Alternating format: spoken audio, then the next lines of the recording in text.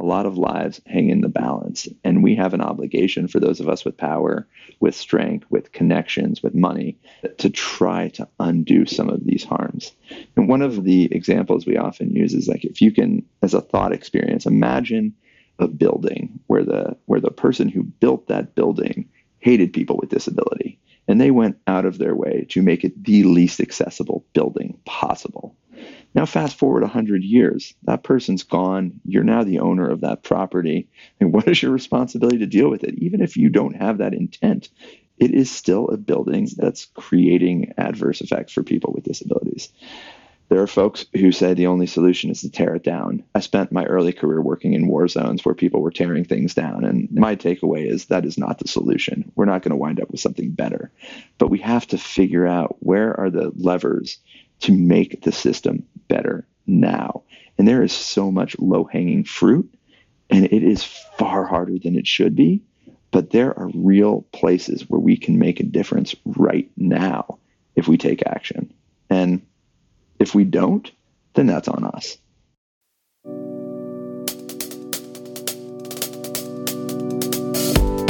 Hi, I'm Tim Sonova, and welcome to Work Shouldn't Suck, a podcast about, well, that. We've paused our regular podcast episodes to produce this 10-part mini-series called White Men and the Journey Towards Anti-Racism. While you can listen to the episodes in any order, if you're joining us in the midst of this adventure, I invite you to check out episode 54 of our podcast, where my co-host Lauren Ruffin and I introduce the series and frame these conversations. All of the episodes, as well as a whole host of amazing resources on the topic not by white guys, can be found on workshouldn'tsuck.co. In this series, we're talking with a variety of white guys who are personally and professionally engaged in anti-racism work. When asked, they each define the work in slightly different ways. Some articulate it as anti-racism or anti-oppression work. Others say they approach it more through a justice lens. Others, inclusion and belonging. Still others, equity and impact. Through these conversations, we'll explore the moments that led each of them to do this work, including their initial realizations that this was work for white guys to be doing.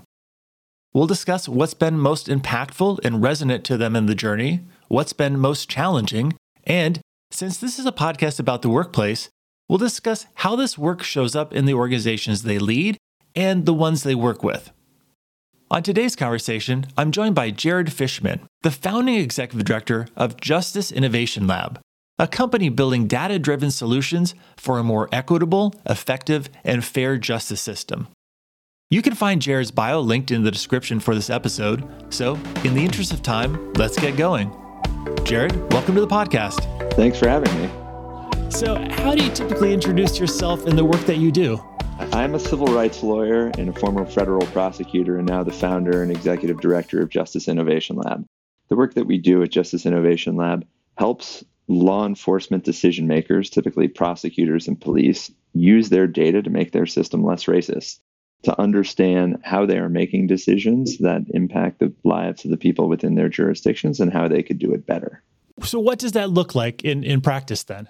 In practice, we partner with jurisdictions, usually district attorneys or the chief prosecutor of a jurisdiction, and we get the data of all of the decisions that they make throughout the criminal justice process. So that includes how they set bond, how they choose to charge or dismiss cases, and what recommendations they have at sentencing. And ultimately, what are the results of those decisions? Who is incarcerated for how long? What are the impacts of those decisions? And then within that data set, we're helping them understand, are they making decisions equitably? Can they be making decisions better? Where are the problems and opportunities in their jurisdiction in order to have more fair, more effective justice? How long has the organization been in existence and doing the work? We launched about a year and a half ago. For many years, I was a federal prosecutor, and this project got underway because I had worked a murder case, the murder of Walter Scott, a black man who was murdered by a police officer in Charleston, South Carolina. And through the course of the prosecution and investigation of that case, discussions with people in the community, and particularly with the lead prosecutor there, about systemic issues facing that community. And the question was, are we being fair? And what can we do to be more fair? And the chief prosecutor had collected years of data, but didn't have the internal capacity to be able to understand that data and to be able to use that data to make better decisions. After being a prosecutor for a really long time and spending my career looking at individual accountability and holding individual people responsible for civil rights violations, what bothered me over and over were the systemic problems that were not being addressed. So often when we see a police shooting or we see police violence, we look at the individual who committed that crime or committed that action and try to see, can we hold that person responsible? But what I've seen over the course of my whole career is that these people are operating within a context that is much broader than any given individual. And so what can we do as law enforcement, as prosecutors, as members of the community to ensure that people are set to make better decisions? And so we take that data and we look to see, all right, how long is it taking you to handle a case for a Black versus a white defendant? What are the penalties associated for that for someone in terms of who's being incarcerated and for how long? And do we see differences based on race? And if we are, what are causing those decisions so that your prosecutors can make better, fairer decisions? For many years, when I started off as a prosecutor, I had hundreds of cases and I was making hundreds of decisions every single day. And though I wanted fair decision and I wanted to do the right thing in any individual case, the reality is I didn't know whether or not in the end I made a fair or just decision because there was no way to evaluate those decisions in any concrete way. So what we're hoping to do is to give prosecutors those tools, give prosecutors those answers so that they can make better, more fair decisions. And a lot of times what that means is prosecuting fewer cases. What we've seen in recent years is that most offices are dealing with low-level, nonviolent crimes that disproportionately affect people of color and people in lower-income communities. It's a result of the way those communities are policed, and prosecutors are in a situation where they have the greatest ability to affect change if only they use those levers of power in a more effective, more thoughtful, and more equitable manner. Really fascinating work that you're doing. And I guess maybe let's go a little bit deeper and back up and say, what led you to be on a podcast with two white guys talking about race and racism? Yeah, I grew up in Atlanta, Georgia. And I grew up in an environment where my schools both sent me to Martin Luther King Center for Nonviolence and Stone Mountain State Park with the Confederate generals and formerly the headquarters of the KKK. Without any irony, right? Like this was a part of my upbringing that we would go to both of these places. And I remember growing up and being very enamored by the civil rights movement, but thinking that I had missed the moment that it had come, that I wish that I could go integrate restaurant counters and go down and help advance voting rights and all of these things, but that time had come. What came to realize over many, many years is that many of the most egregious and most obvious forms of racism had disappeared, and yet the systems and structures incorporated many of those same racist ideologies, and now they're just harder to see. And so as I became a civil rights lawyer, it started off by wanting to advocate on behalf of victims.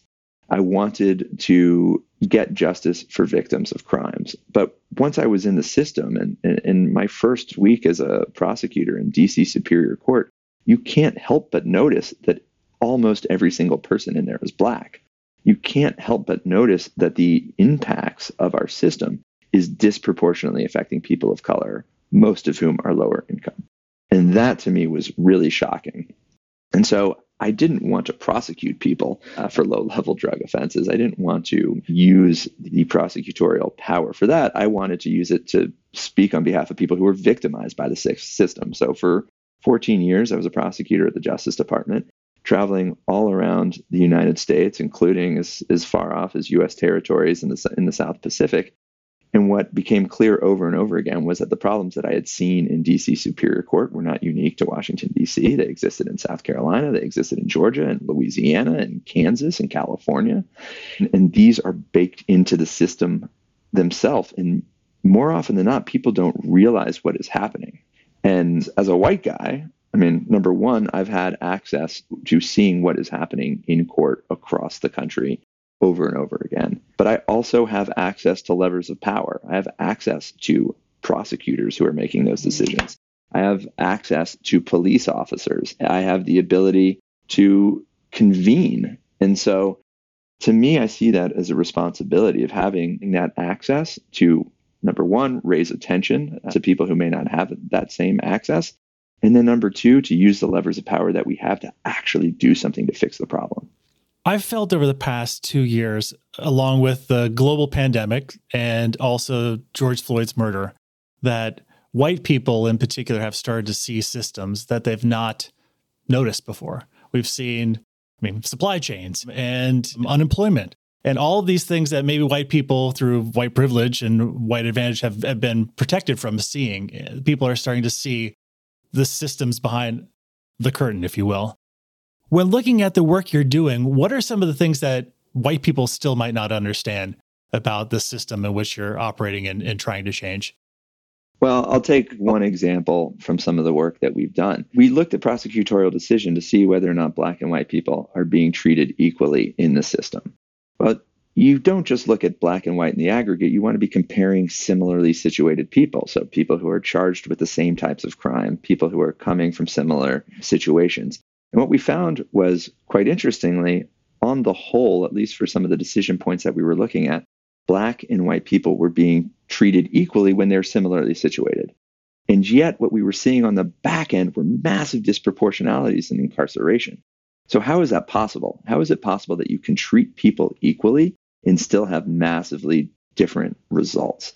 And the answer is that if you put racist information, systems, racially oriented arrests to start off the system, then no matter how equal and fair you are once it's in there, you're still going to have those disparate results on the back end.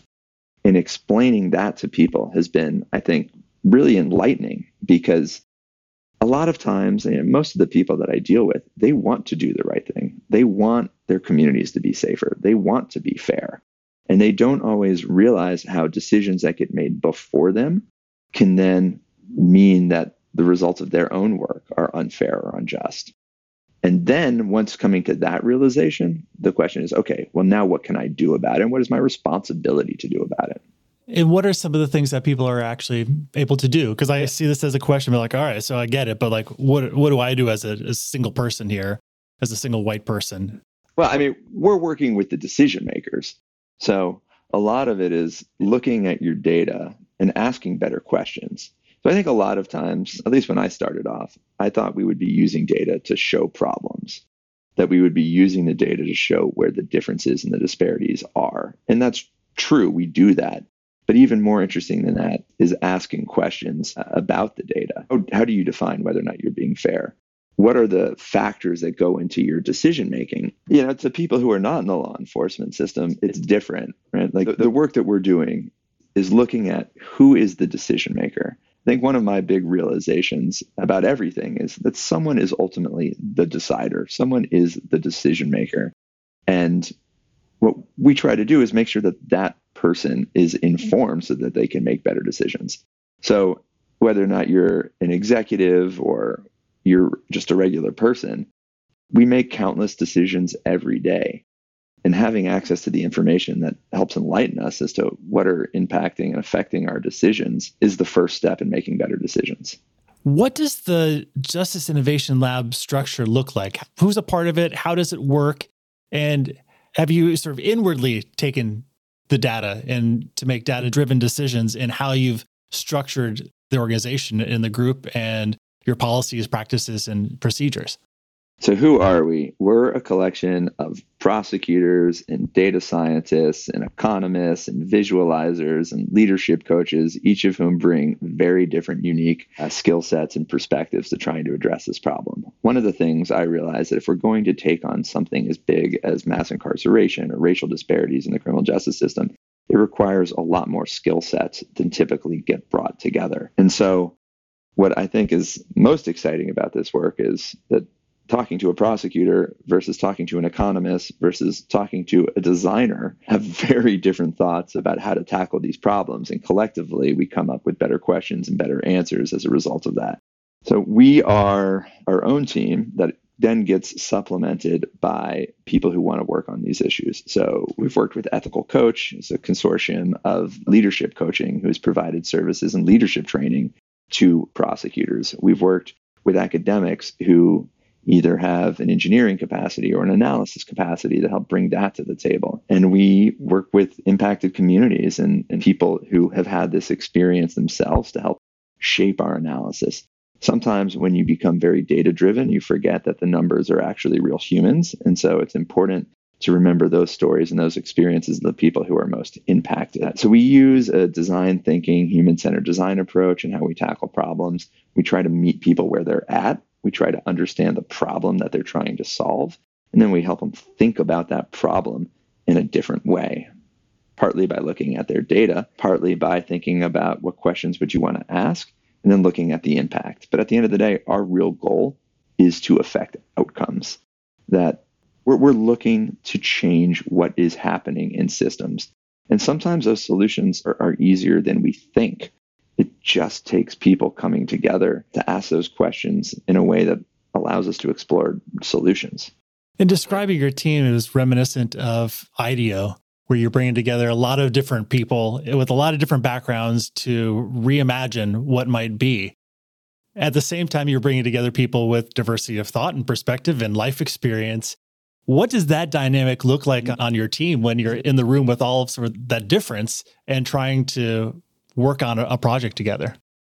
It's been really enlightening. I mean, we have one guy on our team who designs our curriculums, and he has a very different approach to best practices in adult learning and what do adults need to learn, and thinking about objectives of sessions. And it's transformed not only the way we build curriculums, but now every time I have a meeting, I start by walking myself through this process. What am I hoping to accomplish? It's so simple in so many ways, but yet we don't do it. When I listen to economists talk about incentives and incentive structures, I mean, now I see incentive structures everywhere I go. So often as a lawyer, and I know as a young lawyer, part of the reason I got into the law was this idea, well, if we had rules and we had effective rules, we could build a better society. Well, that's part of it. We need rules, but we have to understand how people's behaviors are affected. And so to have an economist and a curriculum developer and my comms person talking about how do you tell a better story, it just means that you're able to be more thoughtful in your analysis and more effective in your implementation. None of us have the skill sets to do this by ourselves. We have to partner and collaborate.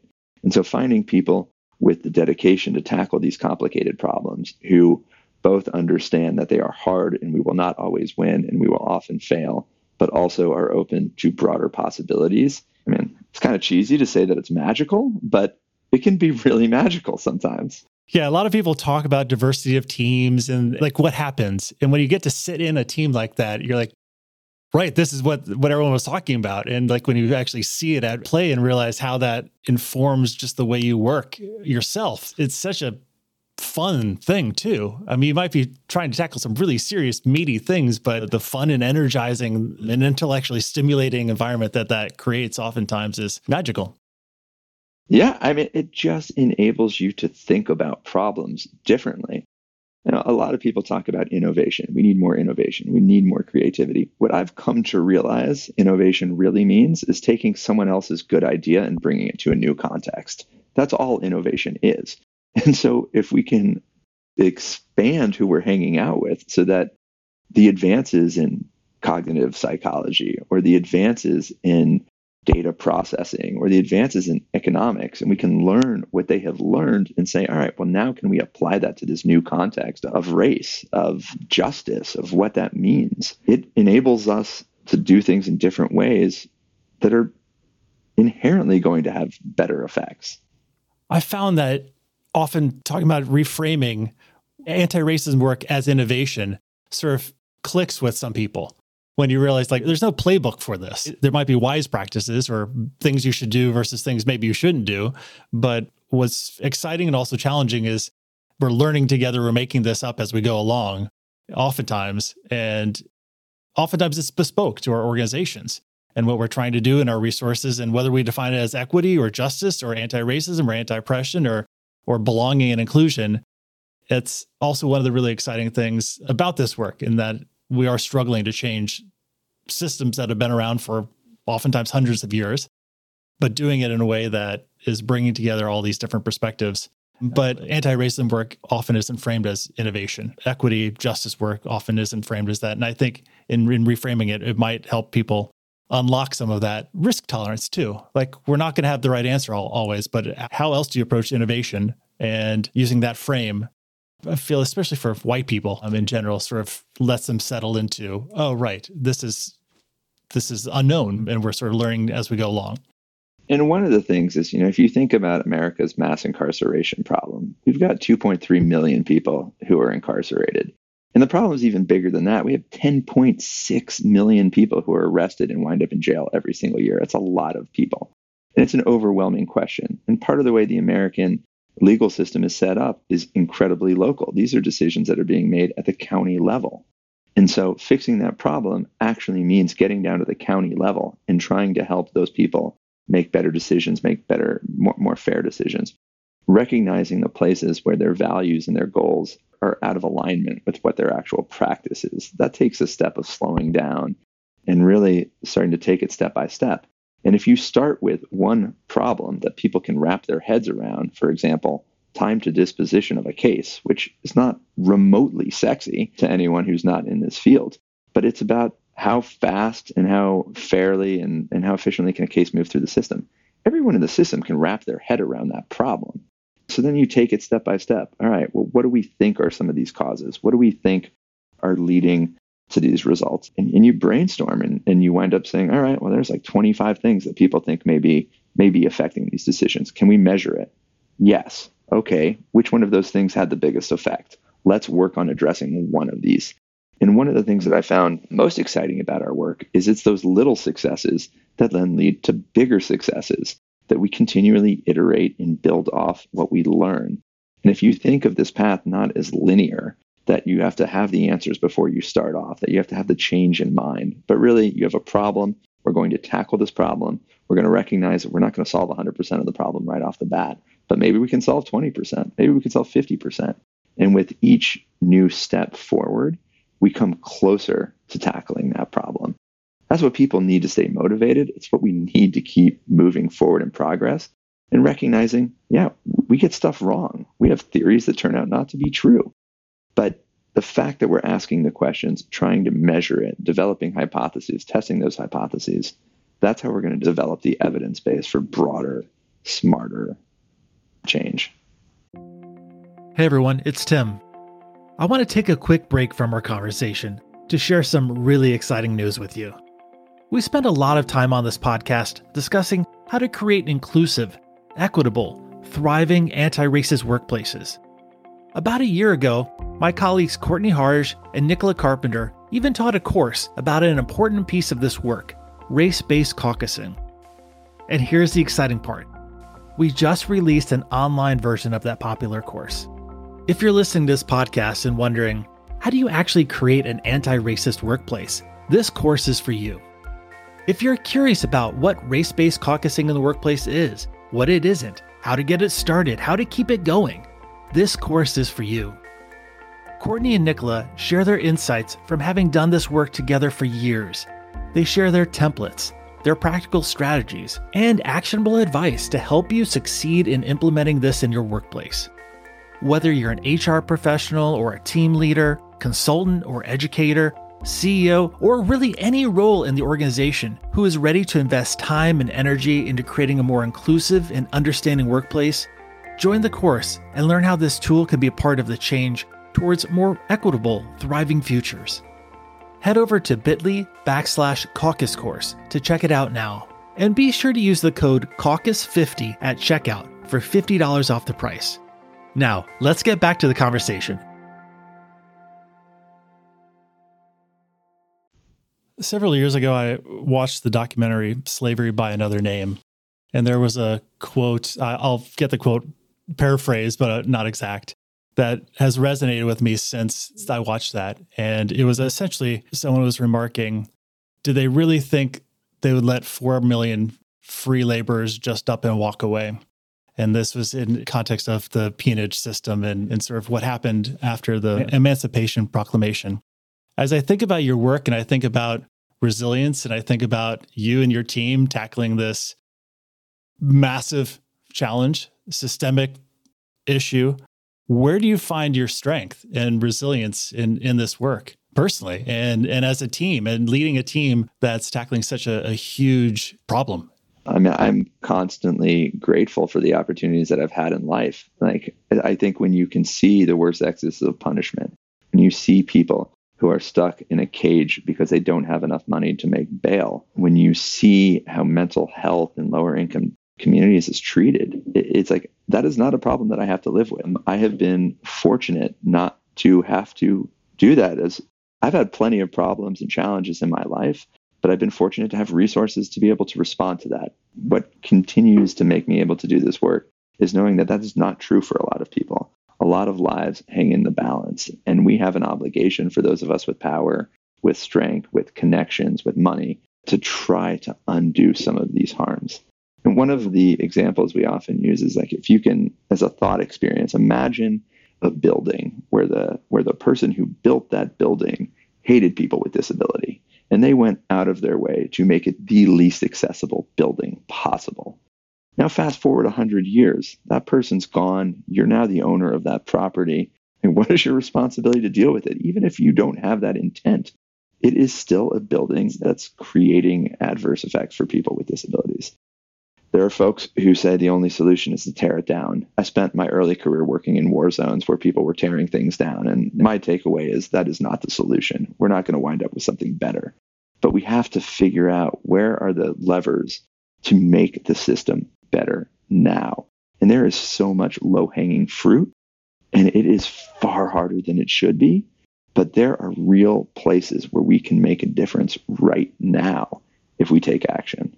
And if we don't, then that's on us.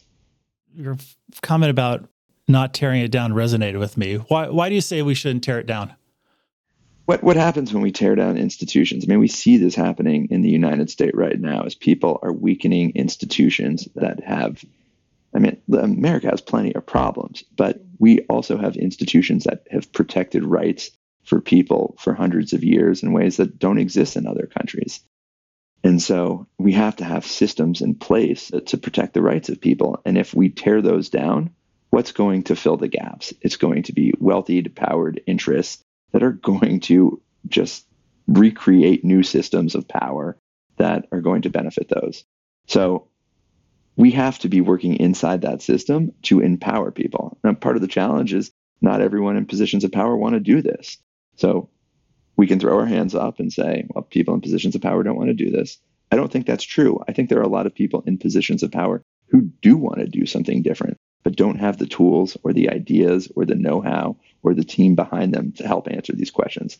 That's what we have to be doing. We have to be having the conversations about the need for these things. And then we have to be giving people the tools, the resources, the partners to be able to make that a reality. Thinking about it, talking about it is the easy part. It's the building and the change that is far harder. It takes longer and it takes more resources and more ideas. How would you respond to a prosecutor saying, I'm game, I'm ready to do this, but, I can't because those above me aren't interested in doing this work. What am I supposed to do? We work in places where at the very least, leadership is interested in taking a closer look. I mean, they don't necessarily recognize there's a problem. They don't necessarily know what the answers are, but they're willing to be reflective and to at least ask questions. That's what we require to work with. I think there are a lot of people out there who are not there yet. And we could worry about trying to convince those people. That's not our sweet spot. I think the majority of the country says, all right, something's not right. I want to do something about it, but I don't know what.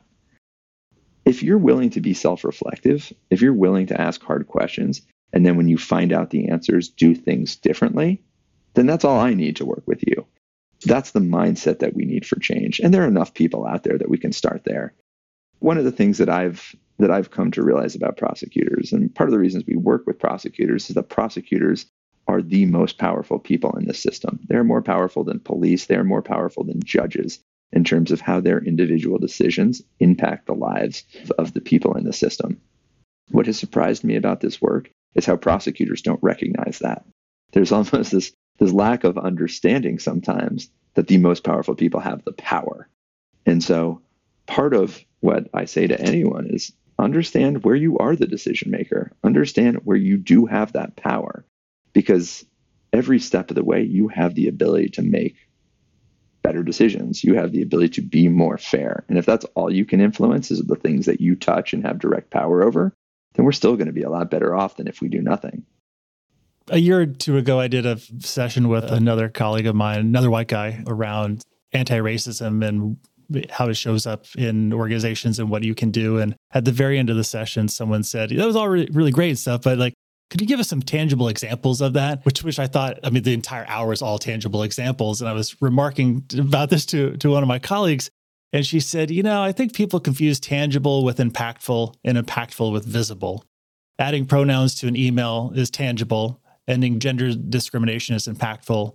Increasing gender diversity at an organization is visible. As you think about the work that you're doing and the approach the Justice Innovation Lab is taking, what resonates for you in those different distinctions? I mean, obviously, everything we want to do to be real. We want it to be tangible, and we want to be impactful, and we want to affect people's lives for the better. So one way you could look at it, and if you're looking at reform, we could be looking at people who are incarcerated for 20 or 30 years, massively punitive punishments that affect a single person. But then we also have the problem of hundreds of thousands of people having really small sentences, but that are incredibly disruptive and punitive.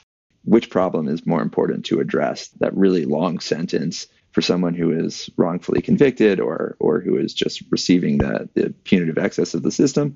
Or is it the person who gets brought in on shoplifting and gets 15 days, but now has their total life upended? To me, they're both really important. And some of them are going to be easier to fix, some are going to be harder to fix. There's so much stuff that is easy to fix, but the putting together, the coalition, the collaboration, the building momentum, it's harder than it should be. So we strive to be impactful. We strive for it to be visible. We strive for all of these things to take place. So much of what's happening in the criminal justice system is behind the scenes and is unseen, but yet has huge impacts on people's lives. And so at the end of the day, that's what we're looking at first. Can we impact people's lives for the better? Can they get resources to deal with addiction and homelessness and poverty that they can't currently get? Because that's what we want. We want to be not just not punishing people. The absence of punishment and the reduction of the harm is important. But at the end of the day, we want to build something better.